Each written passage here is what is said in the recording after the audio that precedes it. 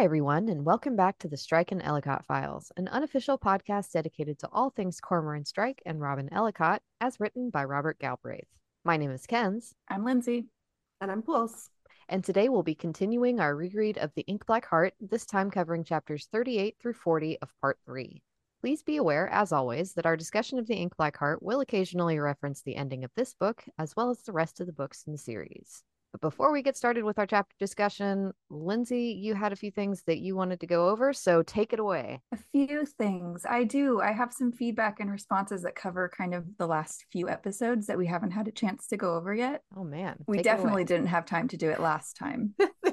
No. The first one is we've had a few responses saying that it is E and not I when talking about how to pronounce I Ching. Nice. Yeah, one email we got was from Rebecca N, and she said that technically it's I Jing with a J and not a ch. But she also said that she thinks there's a whole conversation to be had about how something is pronounced in English and if it's necessarily wrong. Yeah, I agree. She listed her credentials as having studied the language for 11 years, and her husband is a native speaker. So he also confirmed this as well. That's pretty solid. That's a good source. Thank you, everyone who responded to that. Very helpful. We got some responses to the Ryan Murphy Havening post.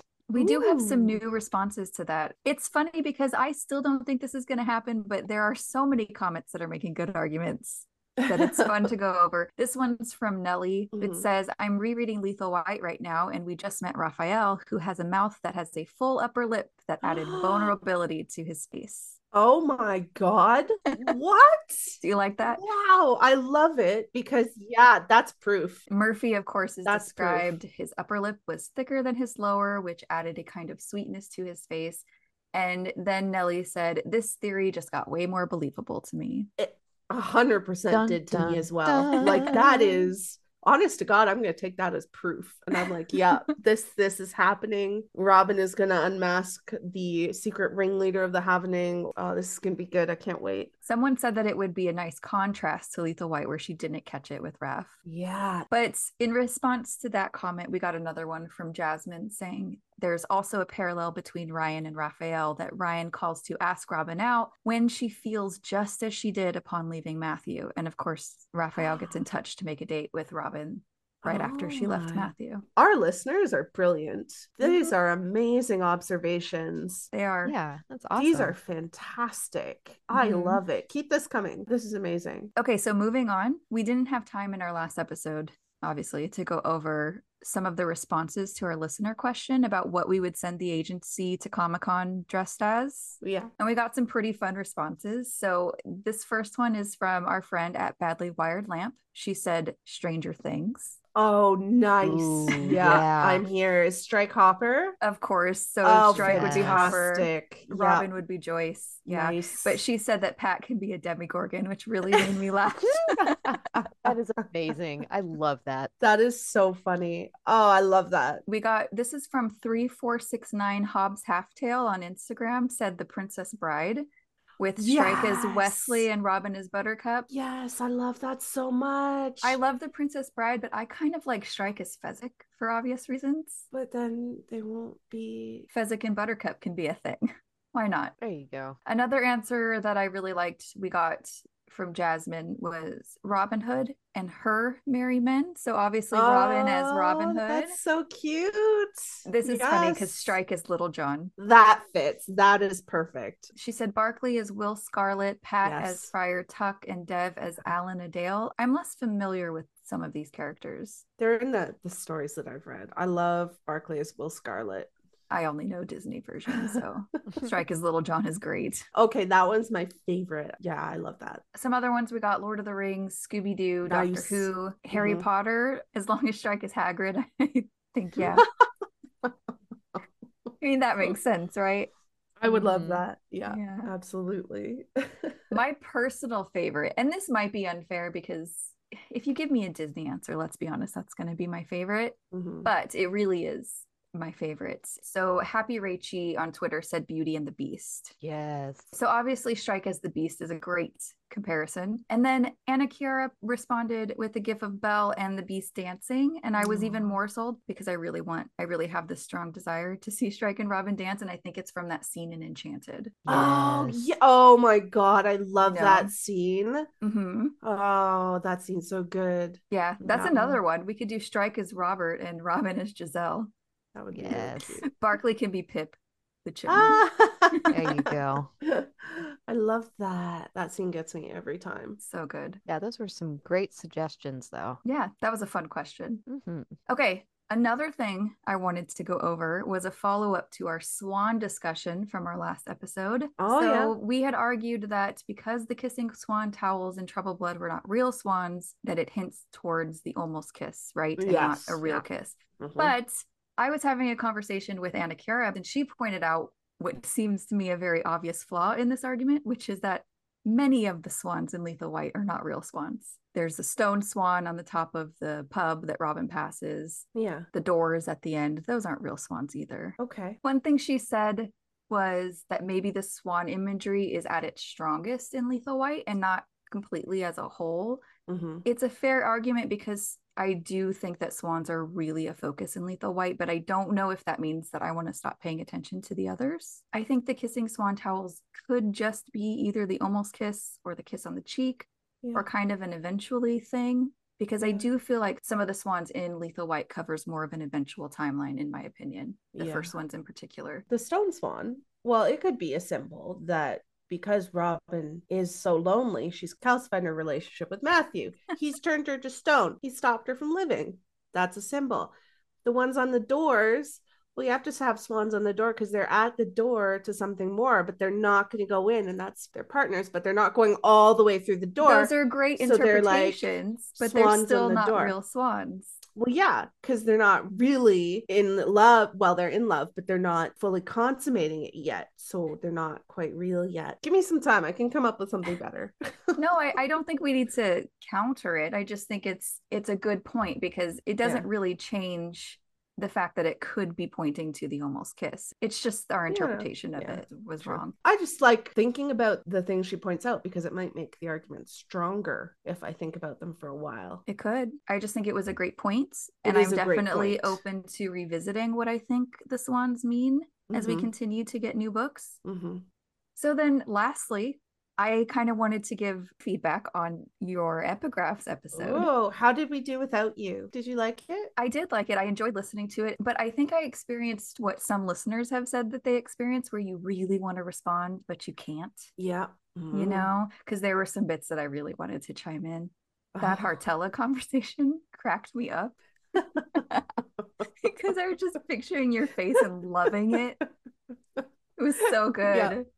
You probably had a pretty accurate picture of what was happening. Oh yeah, it was great. But I did actually really like that conversation. The idea that sympathy can be found in the epigraph in the same way that it's found for Edie was really interesting. Like B said, I too am kind of surprised by the lack of sympathy for her, not just in the book, like she mentioned, but from fans.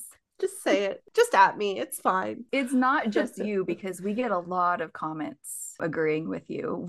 The other day, someone said that they were looking forward to our Hartella hate episode. I speak with the voice of the people, you know.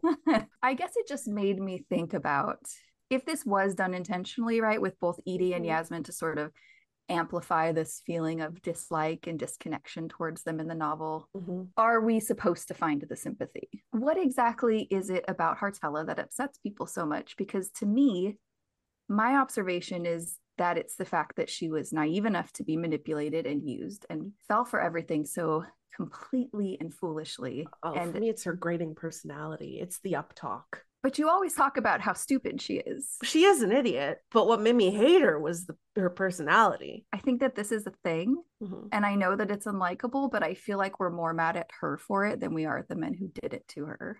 Because I never see anyone expressing hate for Lord Drek or Vial Pachora the way that we do for Hartella. So it's kind of fascinating. Okay, that is interesting. I feel like hating the Nazis is a given, but you're right. It is more visceral.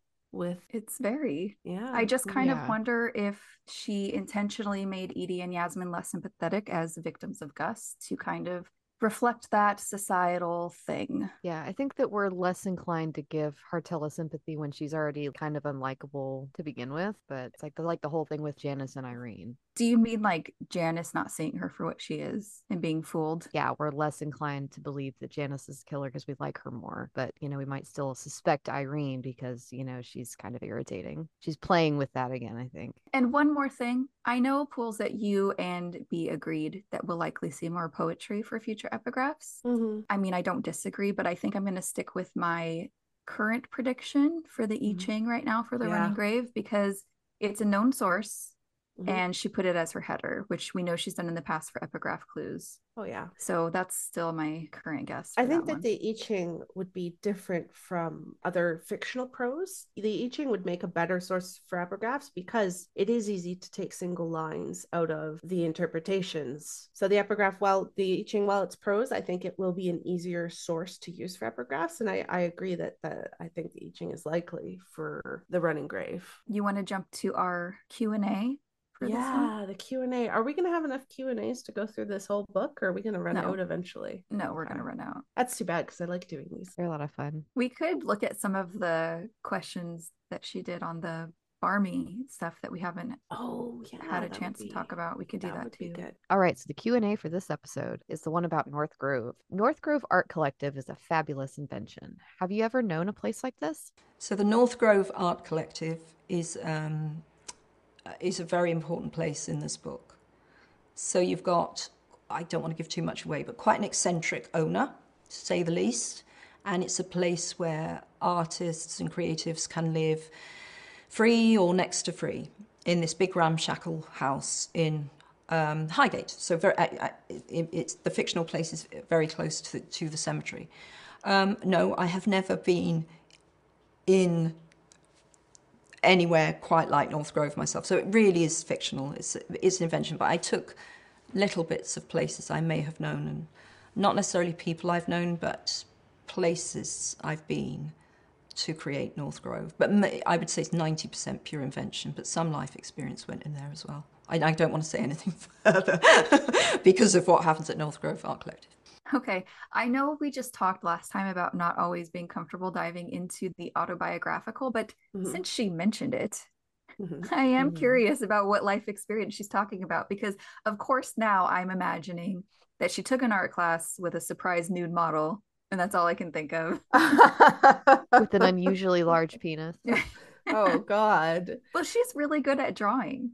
I always love seeing her sketches. That she's done for characters and stuff. Really... I'd love it if she sketched Strike and Robin. Yeah, I want to see them as they appear in her head. I wonder how close they are to the people in my head. I would like to think that they're somewhat similar, because the thing that mostly informed my vision for Strike's face in particular is the reference to young Beethoven. Yeah, absolutely. But I want to know what Robin's face looks like to her, because we don't have that same comparison. For Robin, the thing I see most clearly is her hair. Yeah. Also, it's interesting about North Grove being fictional, because if you look at the actual streets, there is a really large house right on the corner that I could totally see inspiring this place. It's not pink, and I also don't know if it's run down or anything, but the structure of it looks like what I would picture North Grove. Pink is such an interesting color for the outside of a house. It's not just the outside, the inside is pink and the too. inside. Yeah. I'm like, that's a lot. Choice. That is definitely a choice. Yeah, from what we see in this chapter of North Grove, I'd actually really like to go to an art class in this place. I would not, and I'll tell you why later. Yeah, we'll get there. Like, the child Nazi is a bit of a drawback, but you get wine halfway through, which is pretty sweet. But in all seriousness, my thoughts about North Grove, it really hinges on that stained glass window. To me, shows an ideal that the North Grove is trying to be, this collective, this commune, this community of people. Robin thinks it's a vision of paradise. It looks like the Garden of Eden. But then in reality, this ideal, it's been infected by people being people. So the commune becomes a sort of dangerous place, an uncomfortable place, a place with racism and jealousy and hatred and obsession. I like the contrast of the ideal and the reality in North Grove. I think that's something we'll see in the Running Grave too. Oh, yeah. Okay, we have a part epigraph a Grey's Anatomy epigraph. Oh, yeah. These are always fun. We get multiple epigraphs. So for part 3, the epigraph, and of course, these part epigraphs all come from Grey's Anatomy, so it'll be clinical ones about the heart.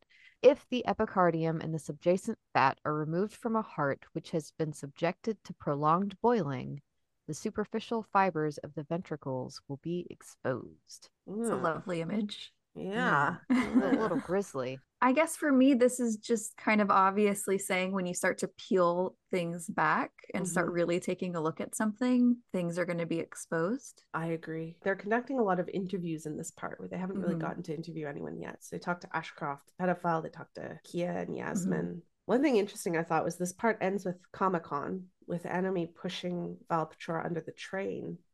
He's exposed himself to do this a bit, hasn't he? Like, Enemy's been a bit exposed with this act to Lord Jack and to literally to Robin and Strike. He's revealed himself right in front of them. They didn't get to see his actual face, but a bit exposed maybe with this act. Yeah. But in terms of the personal, the matters of the heart, we also get the whole conflict between Strike and Madeline with her jewelry launch in this part of the book. So we get all the build up to it, and then we get the fight of it. And in that, I think the surface pleasures of the relationship have been stripped away. And what's exposed is their fundamental incompatibility. If anything describes their relationship, prolonged boiling seems pretty good. Charlotte's the one turning on the stove. Yeah. She's like stirring the pot, literally. Bubble. Yeah, quite literally. I like that. So yeah, I think it applies to that too. Yeah, I agree. Yeah. Okay, so chapter 38. Another epigraph. Another one. But in this chapter, and of course, these are the only important things of note that happen in this chapter, are Strike and Robin eating noodles together and debriefing on Enemy. Those are the important parts. I really love this conversation with Madeline. That's true. That's it. very true. Yeah. Yes. The epigraph reads, I've scanned you with a scrutinizing gaze, resolved to fathom these your secret ways. But sift them as I will, your ways are secret still. And that is from The Queen of Hearts by Christina Rossetti. So I'm looking at this one a couple different ways. Okay. One, they go through a lot of suspects in this chapter and a lot of Enemy. Yes. They've scanned him. They're trying to understand his secrets, but no matter what they've investigated so far, his ways are still secret. I think that's probably the stronger interpretation, but I also feel like maybe you can apply this to how they're relating to each other right now. Yes. So we get this moment where Robin misinterprets the text from Prudence as being from Madeline, and his ways are still secret to her, you know, and towards the end, he gives her this gaze of admiration, but they're kind of personally on different pages. I know that's a bit of a stretch, but... No, I don't think it's a stretch. I like it. Madeline's trying to scrutinize Strike too here. Oh, you're right. And failing. Yeah. Well, I don't know. We'll talk. Is she? We're going to talk about that. We'll see. I also like that the title of this poem is The Queen of Hearts. Yeah. And it opens up with Charlotte in this chapter. But the last chapter that had Charlotte was the Queen of Devils one. So we have the Queen of Devils and the Queen of Hearts. Don't know what it means. It means something. Probably nothing. I totally agree with your interpretation. The plot-wise, yeah, it definitely applies to Enemy. So in the poem itself, the speaker is playing cards with someone, and they can't understand how the other person always has the Queen of Hearts in their hand. They always end up with the Queen of Hearts. And in the poem, it's a metaphor for a romantic rival always winning, always capturing the heart, right? I think Strike has Robin's heart. He literally has her heart in his hand, and he'll always have it. Even when she's mad as hell at him, she can't figure out why she can't fall in love with him. She can't do it because it's always going to be in his hand. And that might be a big stretch. But no, I love it. I love Strike holding the heart, it really appealed to me. Yeah, I can see why. Right? Yeah, I love that. He's always going to have it. Okay. Yeah. Is this our first swooning moment? Aww. The first thought I had while reading these opening paragraphs about the life and wealth of Jago and Charlotte was that it must be absolutely terrible being one of their nannies. Oh my God, can you imagine? Yes. I know, because not only would you probably be subjected to some abuse yourself, right? But you would naturally grow to care about these kids and be completely powerless to protect them. I could not do it. Whatever they're paying those nannies, it's not enough. Not enough. Yeah, no. Did anybody else laugh at Jago's ridiculously long name? Oh my God. That was a fun one. Yeah, oh my goodness. Was hilarious. What is it? The twice married Honorable James Jago Murdo Alistair Fleming Ross. Wow. That's a name. That's a mouthful. That's up there with Albus Percival Wulfric Wulfric O'Brien Brian Dumbledore. Dumbledore. Oh my Yeah. god. I I always love loved the how you Brian just in remind me there. as the Brian. I know. Yeah, I love right? the Brian. That's my favorite part. Yeah. So, of course, after we got Jago's full name, you know that I automatically went to Google to go and see if his names meant anything important. What'd you course. find? So, James means supplanter or replacer, and Jago is apparently the Cornish form of that name, which I think I remember we talked about we that. talked Yeah. about that at some point briefly, yeah. But I always forget about it and it tickles me every time I read it. Murdo is next. That's a Scottish name. It means son of the sea warrior, which reminds me of Ryan. Murphy. Yeah, Murphy. Well, yeah, Maybe one he's of in his league names. with Jago and they're both in Howling. There you thought of go. that? Connected the dots. Connected the dots. And then the next one, Alistair, it has Greek origin. It means man's defender. And it's apparently an anglicized form of the Scottish Gaelic name Alasdair, which comes from the Greek name Alexander. Sorry, I just love that Alistair is Moody's name and it means man's defender. Isn't that great for him? Yeah, that is really It's perfect. Wrong books, but that's sweet. Yeah, I love that. And then we have just two things left. Fleming is an English surname. Doesn't really mean anything important. Just means man from Flanders. Jago's like, Oakley Dokley. My God. And then Ross is a Scottish surname, and it is derived from the Gaelic for promontory or headland, so a high elevation or point of land that extends out into the water, which I really just want to push him off, to be honest. Yeah, that is so many names. It's a lot of names. I mean, I don't really know if these names mean anything altogether. Yeah. But there aren't any names that mean giant abusive pile of human garbage. Yeah, So- I don't think anyone would name their child that. So there's this little part here where Strike thinks about the building that Jago works in, and it says, though Strike generally had no strong architectural preferences, he found it entirely fitting that Jago should work in a building of notable and unapologetic ugliness. Ooh, That is such a good line, isn't it? Yeah, that is ruthless. So good. But I also kind of like learning that architecture just doesn't seem like a thing he's interested in. But he judges buildings all the time on their attractiveness. I feel like I've noticed him doing it before. Well, maybe it's just, you notice an ugly building when you see one, but not really anything else. That's true. You do notice an ugly building. I think it's funny that, of course, this building that she's talking about here is in fact a real building. The walkie-talkie is a real building because it looks like one. I looked at the link and it really does. Yeah, but it did actually melt a car in 2013. And I'm going to include in the show notes the link to the BBC article because that was pretty funny. It's unfortunate though. No, I would really like to pretend that it was Jago's car.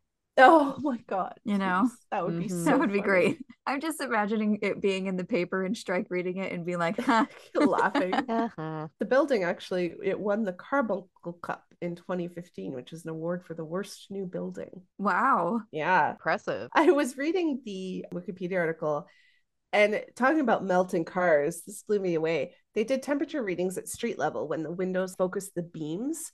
And it went up to 117 degrees Celsius, 243 degrees Fahrenheit. Holy That's shit. insane. I thought you were going to say Fahrenheit originally. No, that first one was Wow. Celsius. And the temperatures were so intense that a reporter was able to fry an egg in a pan on the ground. So this is my favorite part. The building got a nickname because of this.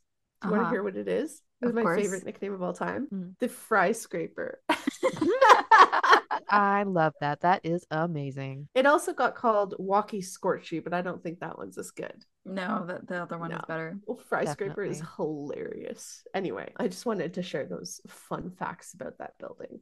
That's fun, yeah. So then it says that Strike doesn't want to discuss his stress about being implicated in the Ross's divorce with Madeline. Mhm.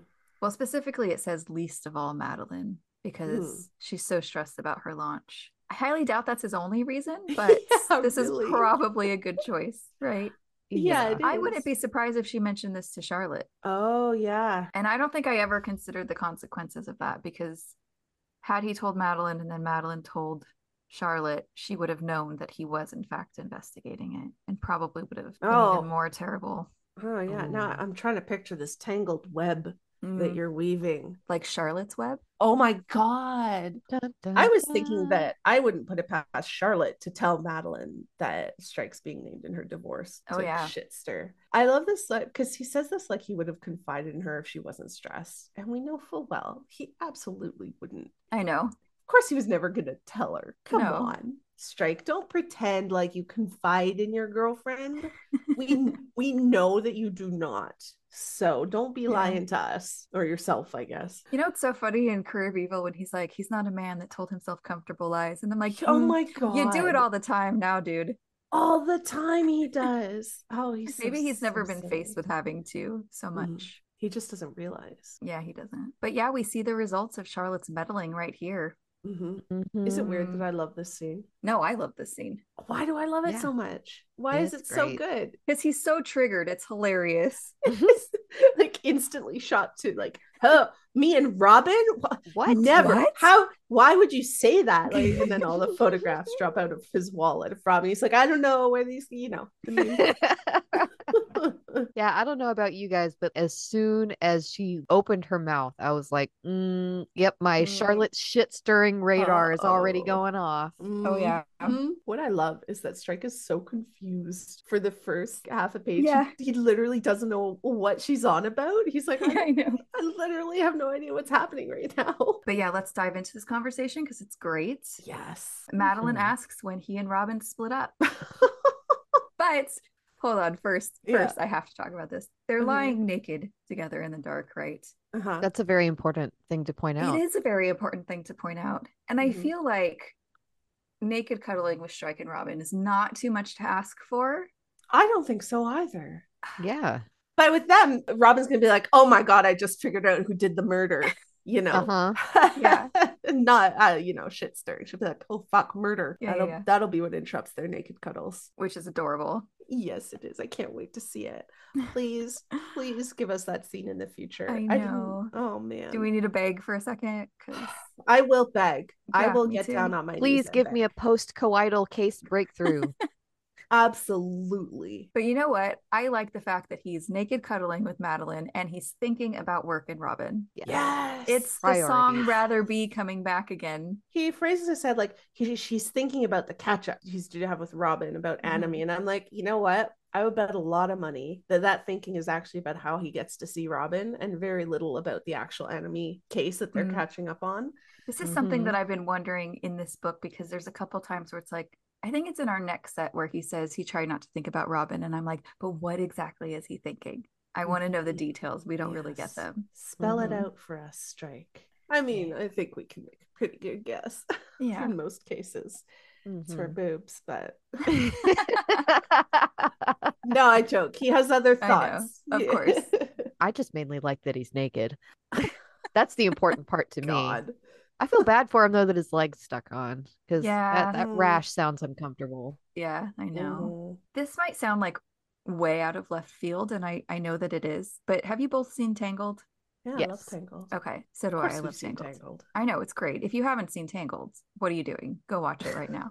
Yes. Pause this and then come back. I think it's tied with Enchanted for me as most romantic Disney movie, but that's not the point. It is really romantic. It is. The boat scene. Oh my I God. know. In the end. Oh, okay. Oh my God. Okay. Oh, Not the my heart. point, but I felt like in this scene and other bits in the book, there's a lot of emphasis on Madeline's head, where her head is. Her head's lying on his shoulder. She raises her head up. And there's at least one or two other times where it says he kisses the top of her head. Just don't like the idea of Strike kissing the top of Madeline's head. He should be kissing Robin's head. Okay, well, here's the thing. That's It disgusting. reminds me of how in Tangled, the villain, Mother Gothel, will tell Rapunzel that she loves her, but every time she says it, she's holding or caressing her hair. So it's her hair that she loves. Oh, and I think about this every time it mentions Madeline's head or his perspective of looking down and kissing the top of her head, because oh my God, it's Robin. Oh my God, I love that. Yes. Right? It's good. Yeah. Okay. Yeah. Never mind. I'm gonna be loving every head kiss now. Yeah. Because and now I'm thinking about how good. the song from Tangled is so perfect for them. I have the song from Enchanted stuck in my head now. Oh, well, the line is like, all that time never even knowing just how blind I've been. Oh my God. Okay. We got to go watch Tangled. Mm-hmm. I'll have to go spiral in my feelings now. Yeah, It's fine. I'm gonna have to go have a little bit of a spiral about my emotions. All right, thank you for giving me my new favorite thing. Because I remember having the same reaction, like, don't kiss her head. And then I was like, See, thinking about someone else's hair when he's kissing her head.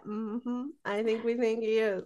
Yeah. Mhm. Oh, Love God, that reminds me that. of a little bit later, but never mind. Okay. Oh, I know I where thought- your head just went, and mine went to the exact same place. And I'm Yeah, like, because oh I thought, man. remember how you guys both guessed that he was going to say Robin's name in bed? Yeah. I thought if that was going to happen, it was going to be then, because from his Yes. perspective, just The hair. look at, yeah. Oh my God. Oh my It didn't God. happen, but I'm that's so what I upset thought. that it didn't happen. It would have been so good. Mhm. Oh, it would have been so awkward. It would have been so delightfully messy. I have a fanfic to write. I'll be back in like 20 minutes. I gotta go. Okay. You're welcome for the inspiration. Thank you. I'll dedicate it to you. Great. Oh, okay. Okay. But anyway, going back. Right. So she asks him when he and Robin broke up, and he's a bit annoyed. A bit. A bit. But we get this note in here about the fact that his leg is still on, like you said, Kens. And first of Mhm. all, it puts images in my head. Adding to the detail of the. Well, what were, why did he need two legs? Yeah. You know What what I mean? specific things were Yes. they? Yeah. Okay. Yes. I got you. Okay. Yeah. Thanks. Goodness. Thanks for those mental images. Yeah, Goodness. okay. All right. Now I've got Sometimes you need two legs. more images floating around up here. You're welcome. Okay. I'm feeling jealous of a fictional woman. Good Oh Lord. my God.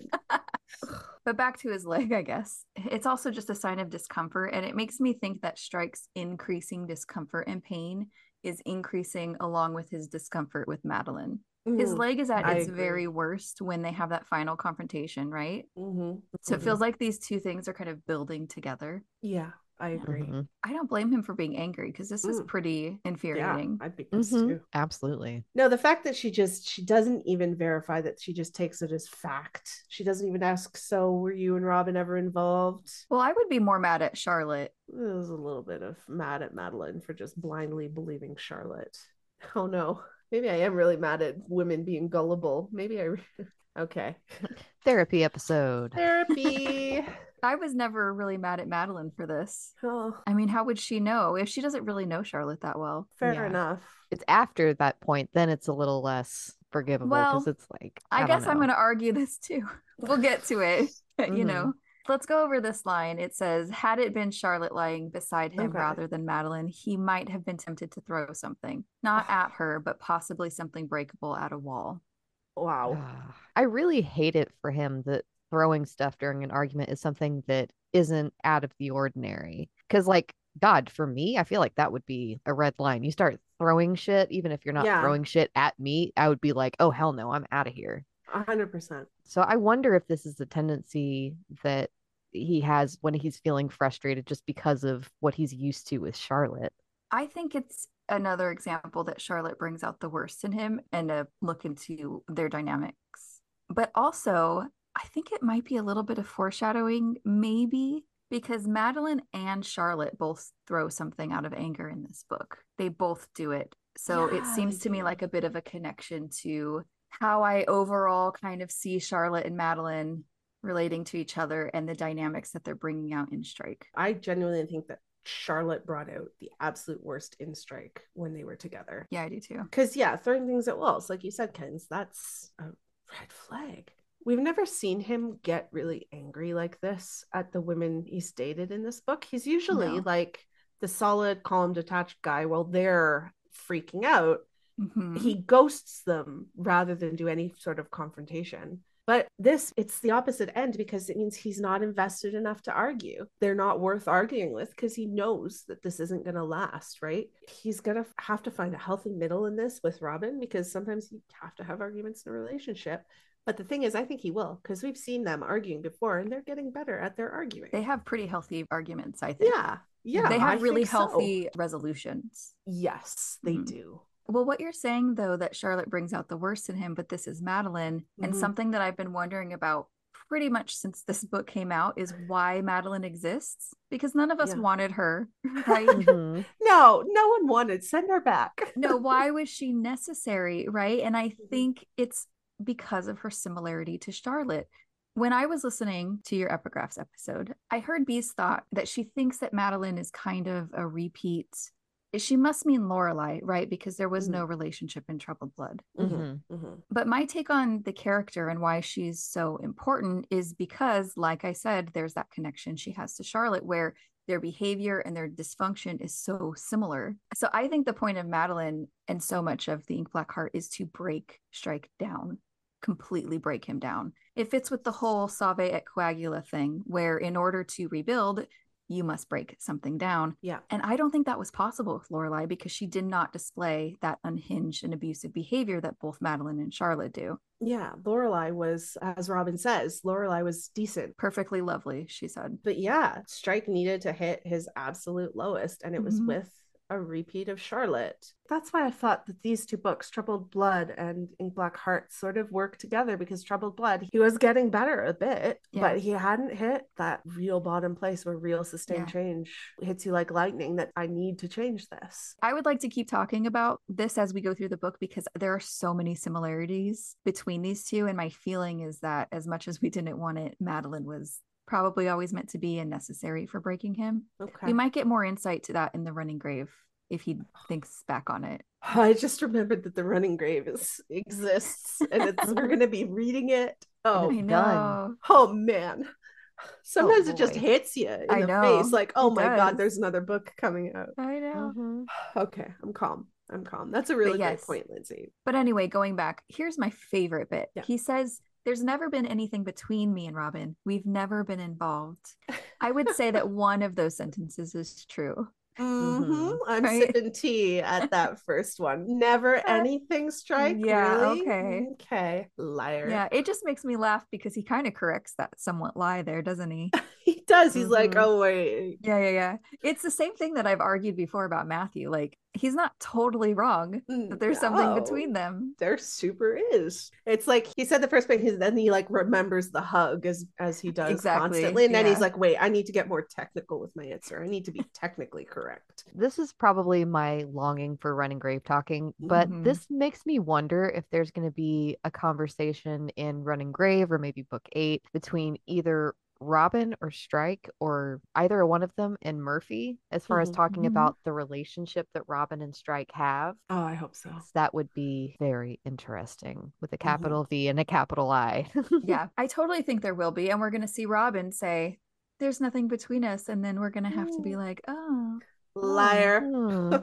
Yeah. It's funny. I just read you in the last book say to yourself that you're in love with him, but okay, we were there. Yeah, I'm very curious how she's going to address that. She might get really technical with it too. We have technically never kissed on the mouth. Yes, they have. On purpose. On purpose. Bless Robin. Oh, that's going to be fun. Here's the flat out lie, though, when Madeline says that Charlotte says she looks like Robin, and he says, you don't. It's such a dumb lie. Oh, good Lord. She definitely looked Robin up after this. You know what? I have to believe that Madeline actually Googled Robin after Charlotte told her this. Oh, yeah. So I think that Madeline knows right now that Strike is full of shit. And that she absolutely looks like Robin. Madeline doesn't really seem to believe him. I don't believe him about any of this. Yeah. And I know that they've never actually been together. I still don't believe him when he says it. Yeah, so I'm wondering how we see this. Is she jealous or is she perceptive? She could be both. Yeah, I was just saying just a minute ago, I don't think that she believes him. And the bit about Robin especially is just such a dumb, easily disprovable lie. Yeah. And like, even if she doesn't know the specifics of what went on between them, I think it becomes pretty apparent to her pretty quickly that there's more to their relationship than Strike's letting on. I guess it's just going back to Matthew. I've been noticing some similarities between Strike and Madeline and Robin and Matthew, and this is one of them where they're wrong, but they're not really wrong. Yeah. But I really liked this conversation. It was such a good bit. Yeah. Okay, so then we go to Strike and Robin. They're going to have an enemy meeting. I love this part where Strike gets a text from Prudence canceling because it's the first time he feels affection for his sister. That is really sweet. But honest to God, Strike feeling a wave of affection for someone canceling plans with him. I wrote the same thing. It's so relatable. And poor Robin thinks he's smiling because it's Madeline. Yeah, it makes me laugh and also makes me sad for her because she has to quell this rising feeling of antagonism at the thought of the person that he's texting being Madeline. Not that she's jealous or anything, right? No, she's not at all. It is interesting to me, though, that she's choosing anger because it's the only emotion that's kind of helping her not feel the pain fully, I think. Yeah. I think anger is kind of numbing her at this point. Finding things that piss her off about Strike to try and counteract the overwhelming feelings of love. Yeah. But also, on a related note, God, I'm so excited to meet Prudence in the next book. I cannot wait. Me too. She sounds like she is a really cool person, and I feel like she's going to be one of my favorite new characters. Has anyone else noticed how often they order food for each other in this book? Yes. Isn't it cute? I don't know why. So cute. I love that. That's real best friendship right there. I might be reading too much into this. It seems like a subtle way to show that they know each other. I totally agree that it shows that they know each other. And I love that he orders them the exact same thing. Oh, and she does the same thing later when she gets the salad as well. Yeah. Aw.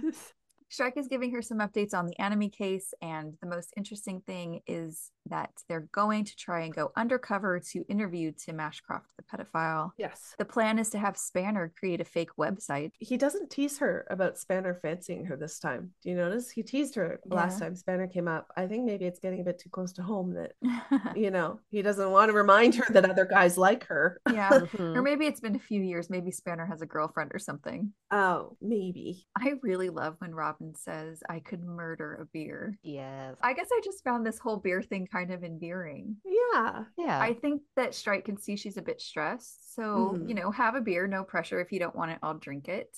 I think it's just kind of his way of offering comfort. Like, Robin, go ahead and have a beer. It feels like she's being like strict with herself. She's like, no. I thought so too. I shouldn't drink while I'm working. Yeah, and she's just said that she's had a long day too. Yeah, and I mean, when are they not working? I know, right? She drinks wine all the time when they're working. I don't get why this is different. Maybe beer just really puts her to sleep. Maybe. Yeah, that's the impression I got. But no, it makes sense because Robin probably does actually have a lower tolerance. Oh, definitely. Than Strike does, so she can probably get buzzed much easier. Yeah. But what I like is he orders her the beer, which is great, but he says he'll drink it himself if she really doesn't want it. So he's not forcing her. He's just putting the beer there. If she wants to take it, she'll take it. If not, he'll drink it. And she totally wants it. I love the way that Joe describes the effect that it has on her once she drinks it. It was delicious, and the slightly calming effect it had on her overworked brain was very welcome. Yeah. Feels very Strike-like. It does. Strike shows Robin a picture of Pez, and he has somewhat long, dark, curly hair. And it's interesting to me because we know that Ryan Murphy has wavy hair. Not totally unlike Strike's. So what does it mean that she's giving all of the love interests? And I say love interest with air quotes because, Pez isn't a real one, but I think that in my scientific opinion, we can say that Robin has a type. Her type now is entirely, it's because of Strike. I think so. He gave her a type. And Pez and Ryan can try all they like, but they just can't compare to the OG pubed. They just can't do it. The OG pubed. That is delightful. So we talked about Zoe and Beth being friends. It's a really good thing that they were because Zoe has told Robin a lot. Yeah. So she's getting closer to IDing Zoe herself. We know that's coming up. Robin now knows who Hartella is.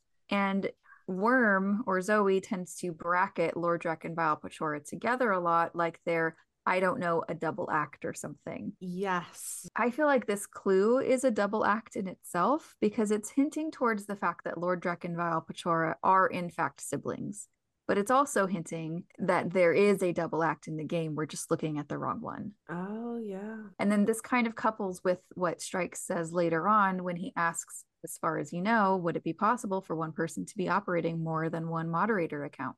And Robin even says, well, as long as they don't type at the same time. Yeah, I know. I really should have been paying attention to that. And Strike nails it when he theorizes that Lordrek and Vial Pachora are the Havening / Brotherhood of Ultima Thule. And I really like that one of the reasons this clicks for him is that they're homophobic, because it's like Yes. their own prejudice is giving them away. Oh, I like that. And he figures out they gave Yasmin the dossier. He seriously nails it on the head. He's really good at this detective shit. He is, yeah. Sure is. They both are. So Robin mentions that all these Twitter accounts that cluster around Anime are all really right wing. And I feel like this coming immediately after Strike theorized about one person having multiple accounts should also have clued me in that maybe Anime had some of these sock puppets on Twitter. Yeah. I do like the discussion about the Beatles and what pop culture references would suit what age group.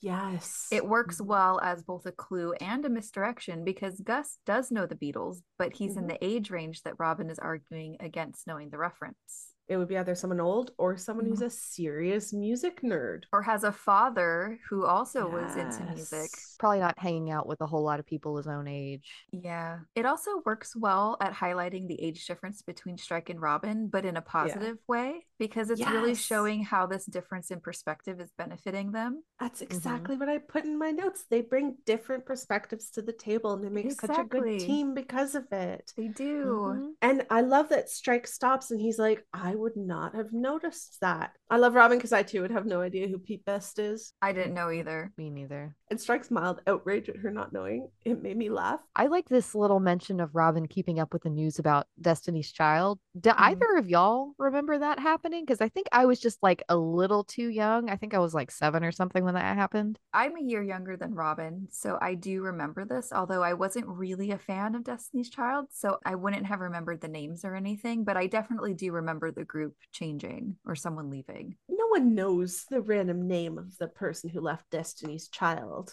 unless you're a serious fan of Destiny's Child. I can tell you every member of NSYNC's birthday. So yeah, I would know facts like this.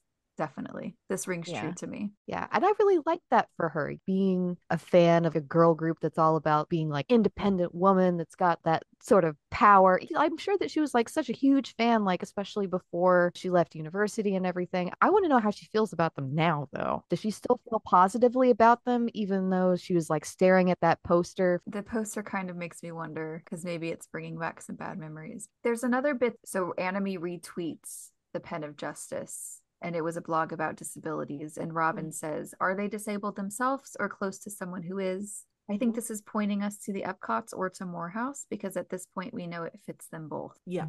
And again, I'm wondering why I did not suspect Gus more. I was so fixated on it being a twist that I missed it. So this next bit is fun, is when Robin is talking about there being something off about Anime and sex.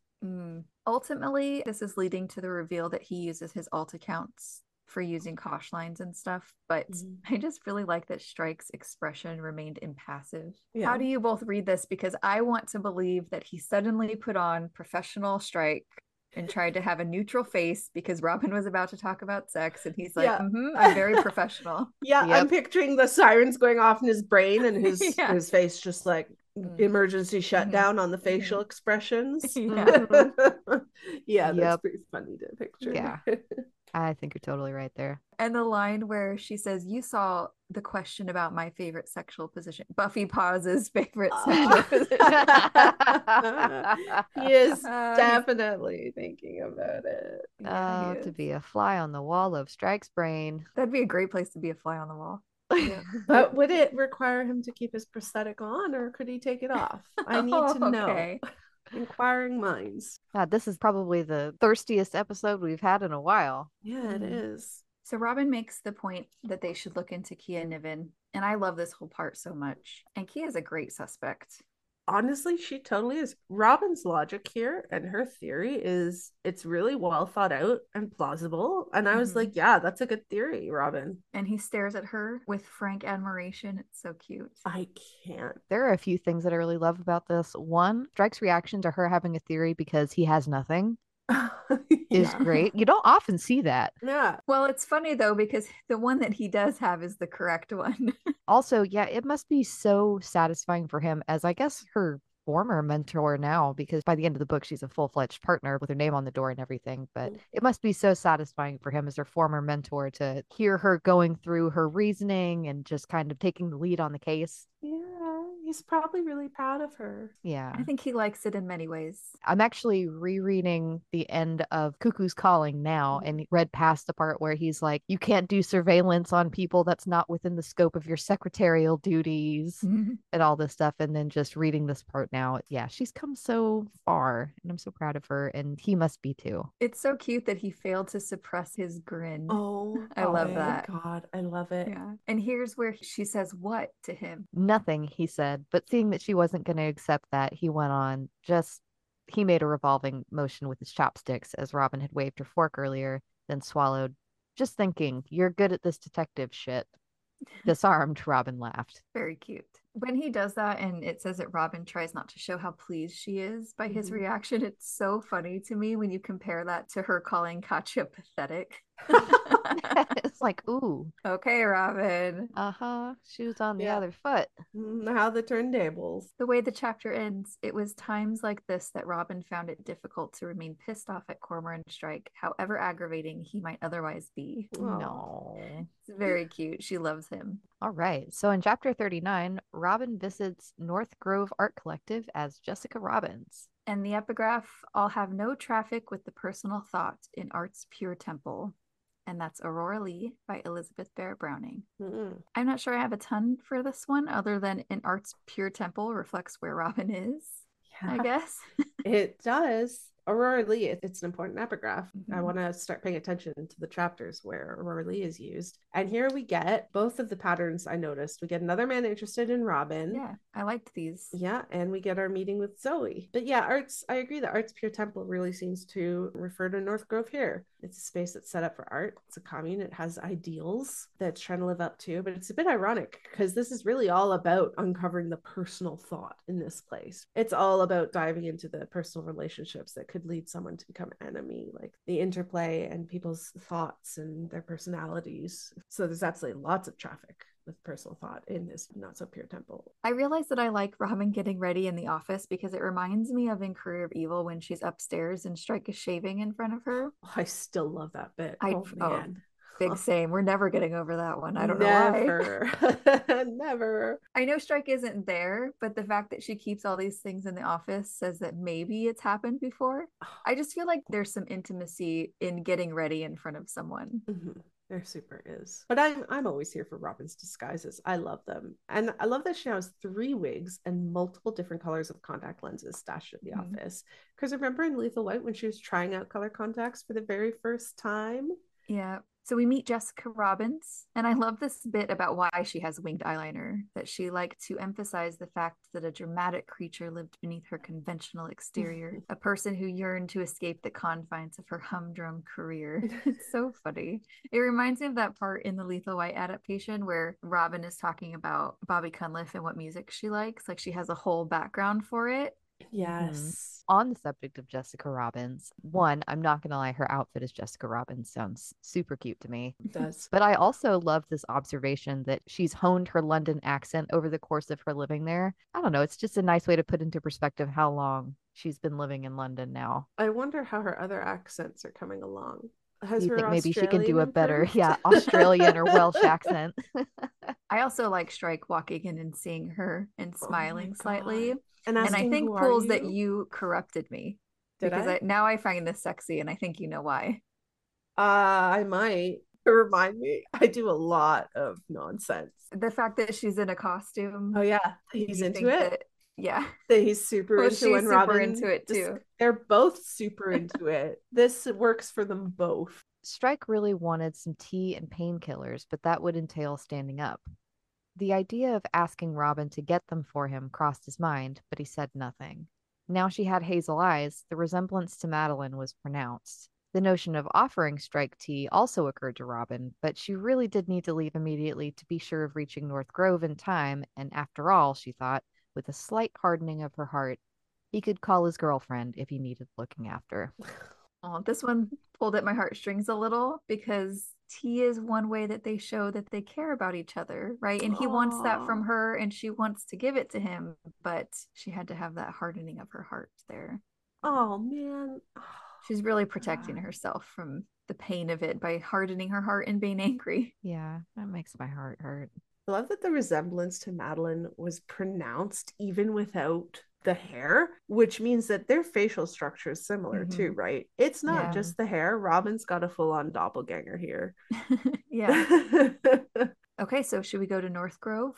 Yay, North Grove. So we get this description of the interior with the wooden spiral staircase and the plant that's making a canopy over Robin's head.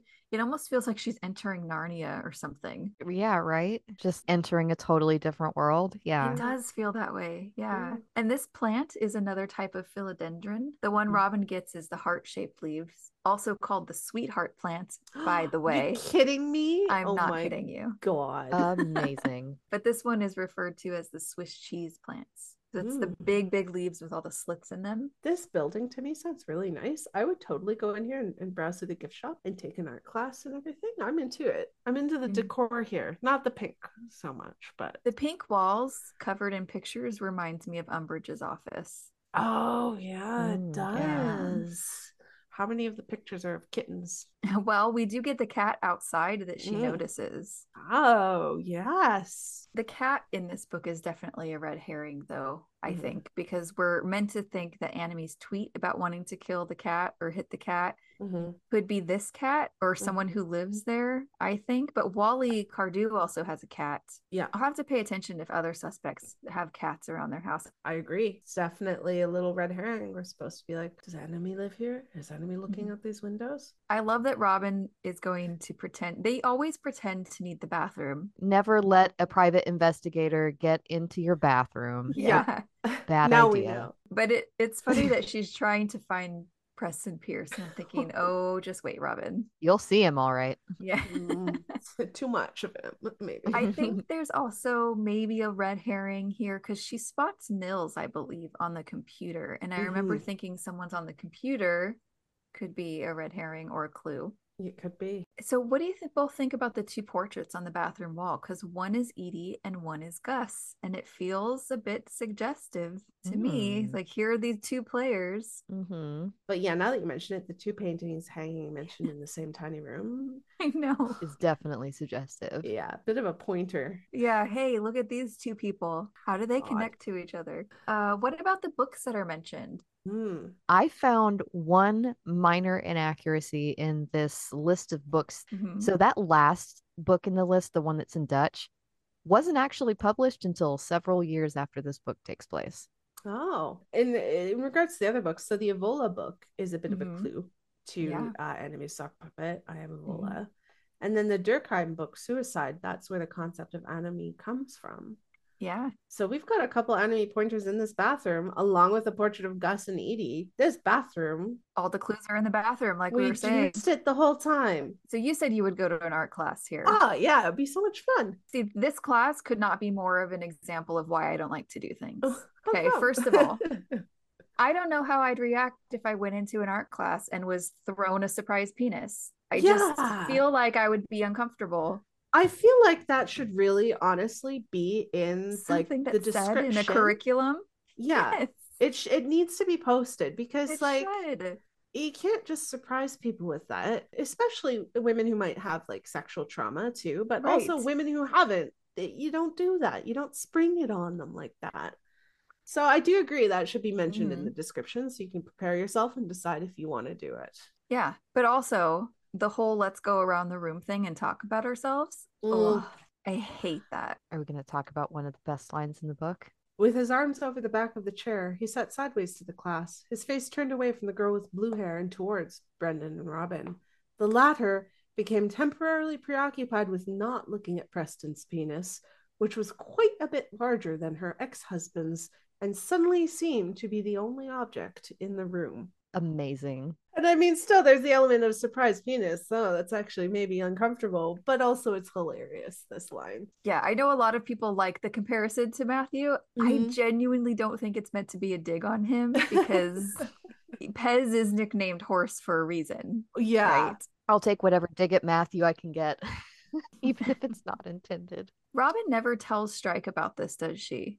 I don't The fact that there was does. a nude model. It's really a shame because I bet he would have said something funny. I wish to God that he'd seen the picture of Pez because his thoughts on it and then listening to the interview Robin does with Pez, Yeah. it would have been comedy Chef's gold. kiss. So Robin checks the game during the class and there's a message from Paperwhite asking if she's stuck. Mm-hmm. Paperwhite, we know is Gus. I don't know if I have many thoughts about this other than Gus is probably suspicious that she's been sitting there for so long. It's clear that Gus takes great pleasure in masquerading as Paperwhite for its own sake, to know that he's tricking people. Yeah. I think he really enjoys that. Taking this art class was very successful because she's now seen two people who they were interested in. Mm-hmm. She's seen the drawings of the bathroom, the books. She's seen the stained glass with the word anime. It was a great call, even though I think it would be funny to see Strike take the class. I don't think he would have been as successful. No. Because he wouldn't have been able to approach Zoe in the same way. And I don't think Pez would have tried to flirt with him. As charming as he is, I don't think he would have caught Pez's eye. No, he wouldn't have. No. But the thought of Strike having to try and draw Pez, though, is hysterical. It is. I like the continuity here that Robin is good at drawing, because we know Strike's noticed that in the past. It's nice to have it confirmed by Miriam, who's praising her drawing. But the bit where Miriam tells her to really look at Pez to get the drawing right made me laugh a little, given how hard Robin was trying not to look at certain parts of Pez. She has this quick exchange with Worm in the game. And I definitely remember that this was the moment that I realized that Zoe was Worm, because she puts her phone away and looks deflated and stuff. Not a brag, because it's so obvious at this point. Yeah. But this is when I realized it. This is the point where Robin realizes it too. She's like, oh, she struck the wild idea. And I'm like, Robin, it's not that wild. Yeah, it's a pretty solid idea. Well, Robin doesn't know she's in a book. Okay, so for her, true. it's like, oh. Yes, for her, it's like, oh my God, Worm is right in front of me. Do we want to talk about the stained glass here? Yeah. We get the description earlier of people working together, but here's where Pez tells her that it's all Miriam's friends. Yeah. I guess going back to my thoughts about the collective, Robin thinks that this is supposed to be a picture of paradise for a moment. It's really an idealized, artificial version of what this place is meant to be. And the figures being representations of the people living here really cements it. So here's where the other student in the class kind of fangirls over Josh and Edie. The blue-haired girl. Oh, man. And she starts to tell Robin about the stabbing, and Pez snaps at her.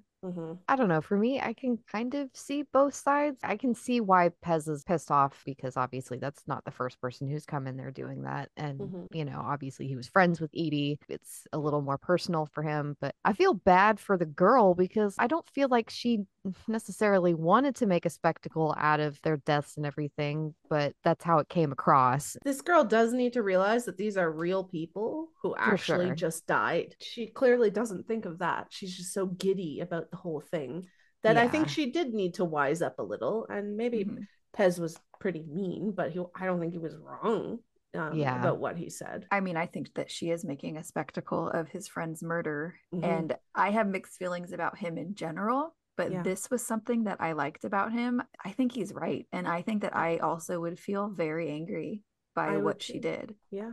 This is the thing that made me not suspect him at all.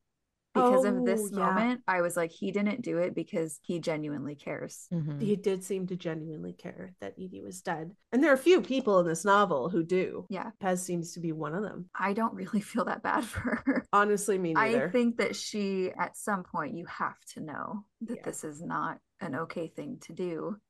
He's hard on Zoe. And I kind of understand his perspective, but her perspective, I do understand, because I think she genuinely cares in a very different way than this person did. And Zoe genuinely was upset about her death.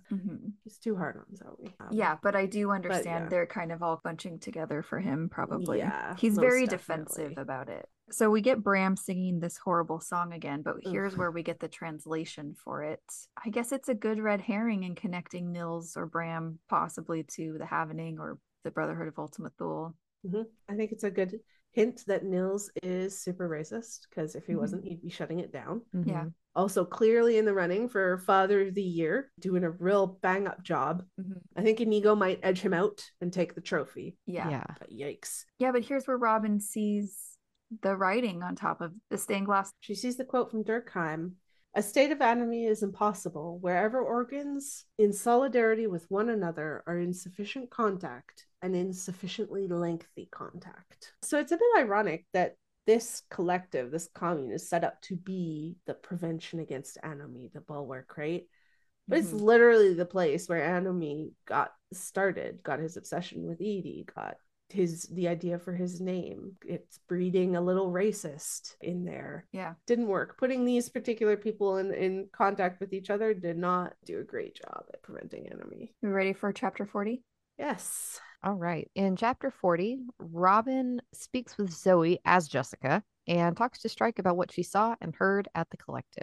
So the epigraph for chapter 40. But I, who am 17 next year, some nights in bed have grown cold to hear that lonely passion of the rain which makes you think of being dead and of somewhere living to lay your head as if you were a child again, crying for one thing known and near, your empty heart to still the hunger and the fear that pelts and beats with it against the pain. And that is The Fete by Charlotte Mew. It's a long epigraph for this book. It was, yeah. The extract of it is really long, but I think that it so perfectly encompasses Zoe's loneliness and her longing for real connection in her state. It's so sad thinking about Zoe's life and how lonely she is. That was really all I had for it. I know, for being the longest one, it feels like I have the least amount to say because it just feels like it's really talking about Zoe. And we do see that loneliness in her in this chapter when she tears up and her sadness and stuff. It really, really does. Going back to me not liking this art class,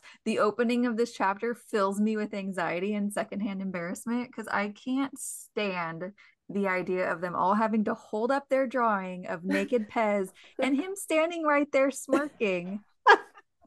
And the fact that he's particularly interested in seeing Robin's kind of creeps me out a little bit because he wanted to see how she drew his stuff. Yeah.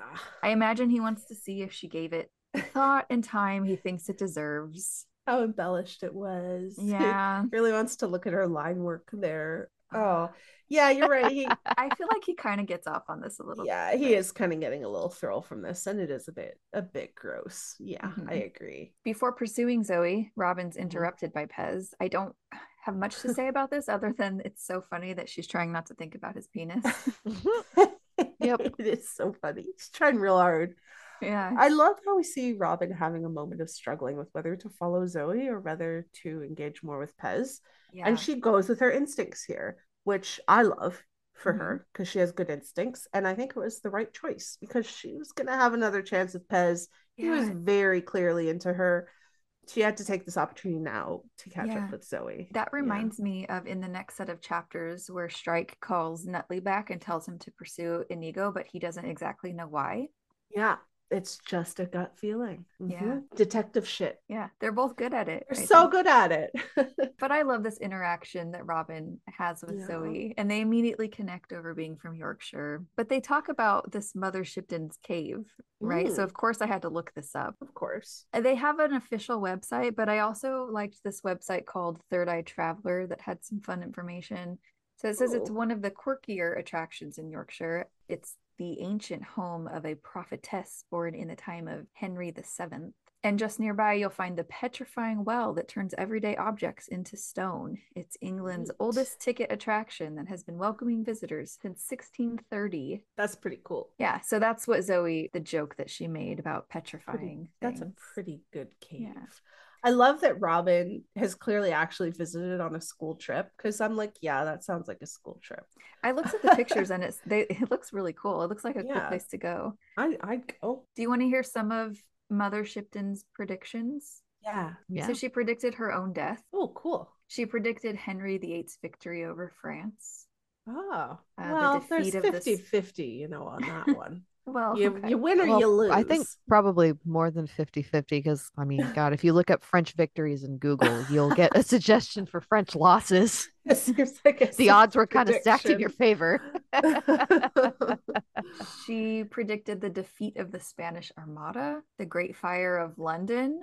Wow. She also said, the world to an end shall come in 1881. So, well, we're a bit past that. A bit past. But yeah, I sent you guys the pictures. They're kind of fun. Yeah, inside the cave, they have like the cool. stone witch. I'd absolutely go. That's the kind of thing I'd be totally into. Zoe talks about wanting to live at North Grove. I'm not sure it's a place I would want her to live because it sounds awful to me and she'd have to Yeah. deal with Bram. But it's clear here that whoever her boyfriend is doesn't want her to live there. What a fucking asshole. Robin says it's like a commune, isn't it? Oh man, this is something I also just realized. I know what you're gonna say. Totally know. In addition to Strike thinking about the Norfolk commune later on, this feels like that thing she does sometimes where she slightly introduces something to us before we dive in the next book. Yeah, it super does. Yeah, kind of like how we were introduced to Oakton and the MRA stuff in Troubled Blood, and then we get a lot of it in this book.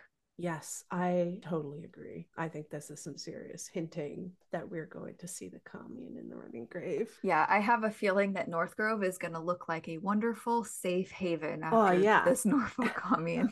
100%. I don't think the commune in Norfolk has a gift shop. Probably not. So lame.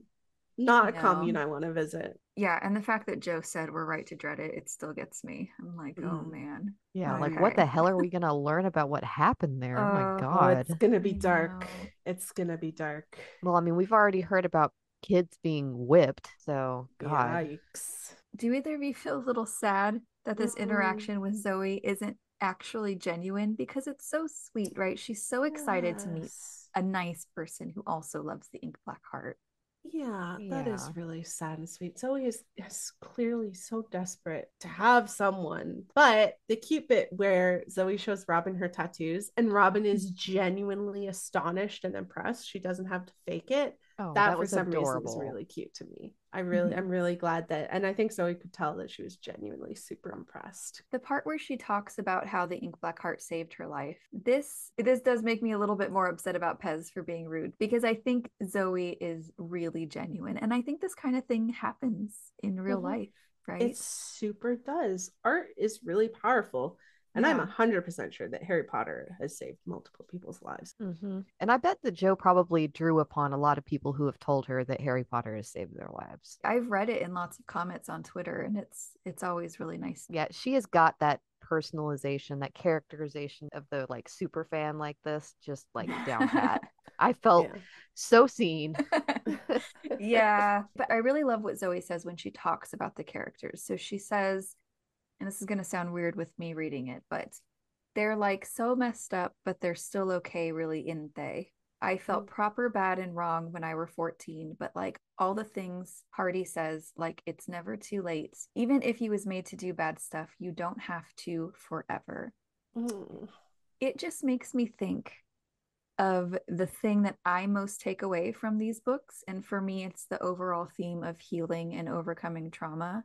And I feel like that's reflected in Zoe's view of the Ink Black Heart and kind of in the Ink Black Heart characters themselves. Yeah, it is. When she says it's never too late, I was actually thinking about this recently and not connected with this line, although it does connect, but I was thinking about when Jo said in the Barmy Q&A that it's a shame that it's taken Strike so long to start this journey of change. But what I found to be inspiring from that is the message that it's never too late. Yeah. So seeing Zoe say that exact same thing kind of reiterates that for me. Oh, that's lovely. Yeah, I love that. This bit also breaks my heart a bit because we know that Ashcroft had already been grooming her when she was 14. She was 14, her birthday, the first time she came to London to see him, right? God, it makes me sick thinking of him taking advantage of not only a child, but one who is in a really, really vulnerable, horrible place. Well, it's what they do. Yeah. There's no punishment strong enough for this guy. It also shows that he just completely misses the point of the Black Heart with his blog. Yeah, he doesn't get the point. And realizing that he calls himself the pen of justice when there's nothing just about him. How dare he? Honestly. Strike is the justice.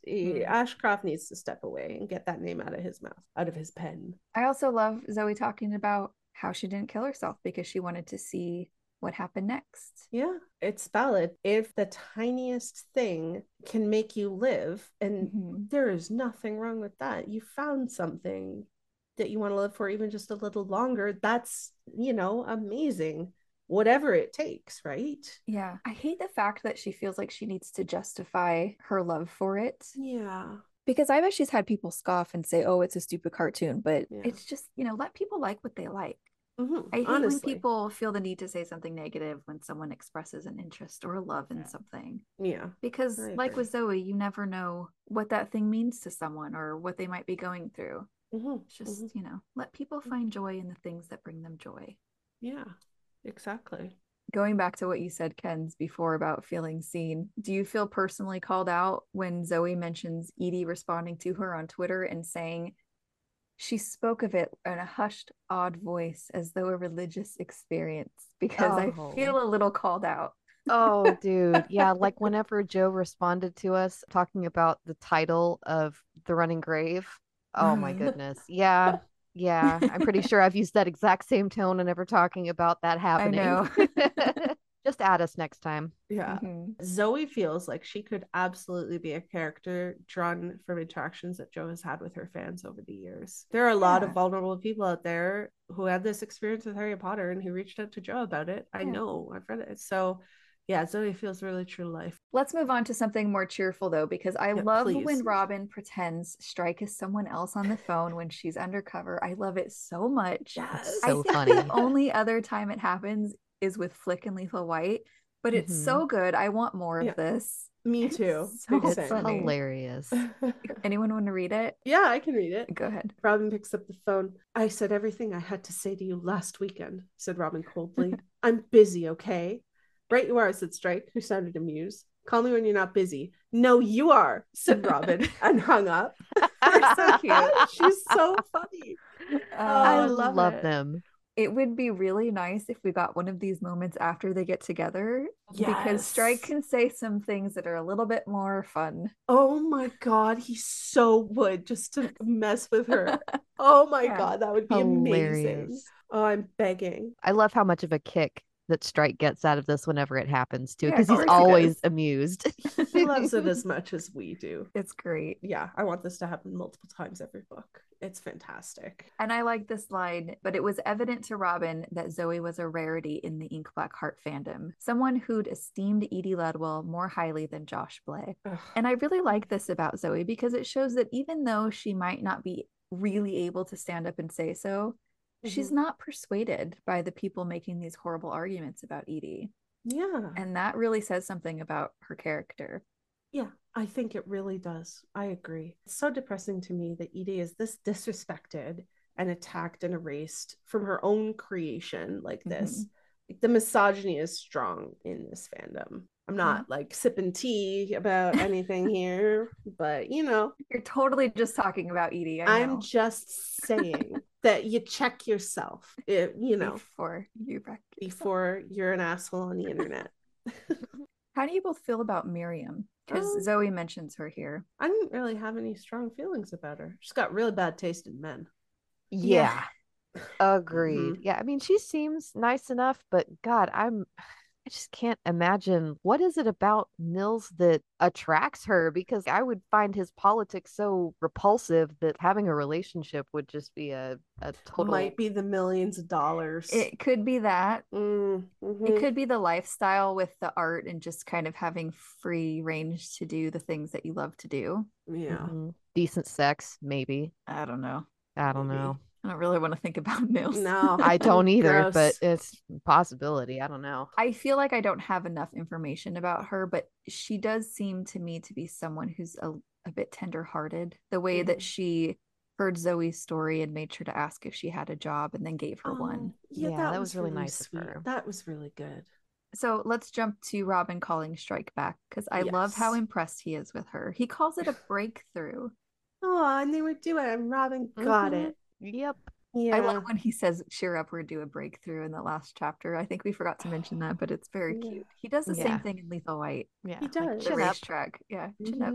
You know what they were doing? Robin delivered, and he loves that. I also like that Robin picked up on the little thing about Zoe saying her boyfriend said they hadn't done anything wrong. Yeah. I'm like, what was that about? Because do we know what that was about specifically? Well, their relationship. Okay. They haven't done anything wrong. But it does work as a bit of a red herring, though, if you're not sure that that's what.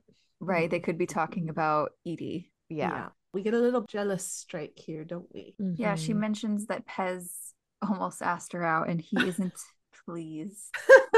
Yeah, he's like, He's fast going to be work. less pleased soon. He's going to Mhm. continue to be displeased. I love that the thought of Pez's penis comes up yet again, and then the thought is firmly God. repressed. It's really sticking in her mind. It's It popping is a up. penis of note. Don't say popping up. So it's inconveniently popping up all over the place for poor Okay. Robin. The ending Yeah. is a bit of a bummer. He's telling her what a great job she's done, and Robin thinks she hears a woman in the background, so she suddenly has to go. Oh. I think this is probably just the TV, right? Oh, yeah. Do we ever find out for sure? Yeah, I think that it's just the TV. And the Mhm. only reason I think that is because in the very next chapter, it talks about Mhm. how Madeline's been so busy because she's preparing for the Yeah. launch of that new collection. So I think that it's probably Yeah. just the TV. It is really sad that every time she's reminded of Madeline, like Madeline calls, Madeline maybe texts, Madeline could be there. She's like, I gotta go, I gotta escape. And Strike never wants her to. Strike always wants to choose Robin over Madeline, but sometimes she doesn't even give him the chance. No, she doesn't. There's another moment in Yeah. the next set of chapters where it happens again. Great. I'm still kind of sad that Robin's love in this book is mostly portrayed as pain. And anger. Yeah, pain and anger. There is a moment in the next set of chapters that I find adorable, but we'll have to Ooh. save it. I can't wait. What are we doing next time? Next time, we're going to be doing chapters 41 through 44 of part 3, and Paula is going to be joining us. Oh, that'll be fun. Yeah, that'll be fun. In that set of chapters, we have a few different things that happen. So Nutley's coming back. Ugh. Strike gets into a fight in the men's restroom. Oh, yeah. Ooh, And then ooh. Robin and Strike make plans to go to Comic-Con. There's also some Nice. talk about Robin and Strike being godparents to Nick and Ilsa's son. Love it. Aw. Oh, and Wolfgang dies. Yes. Oh, don't love that. Don't love that. Not a fan of that. Yeah, so Paula's with us next time, and then the time after, Sam's going to be back with us, right? So the Yep. return of Sam is coming soon. Exciting. As long as nothing changes, you Mhm. know, obviously. But yeah, Of that's the course. plan. Yep, very exciting. That'll do it for this episode. Thank you so much for listening. If you enjoy what you've heard, don't forget to follow us on social media. We're on Twitter, Instagram, and Tumblr at the SE Files Pod. You can also contact us on our website at thesefilespod.com or email us directly at sefilespodcast@gmail.com. Thank you so much again for listening, and we hope to catch you next time for another episode of the Strike and Ellicott Files.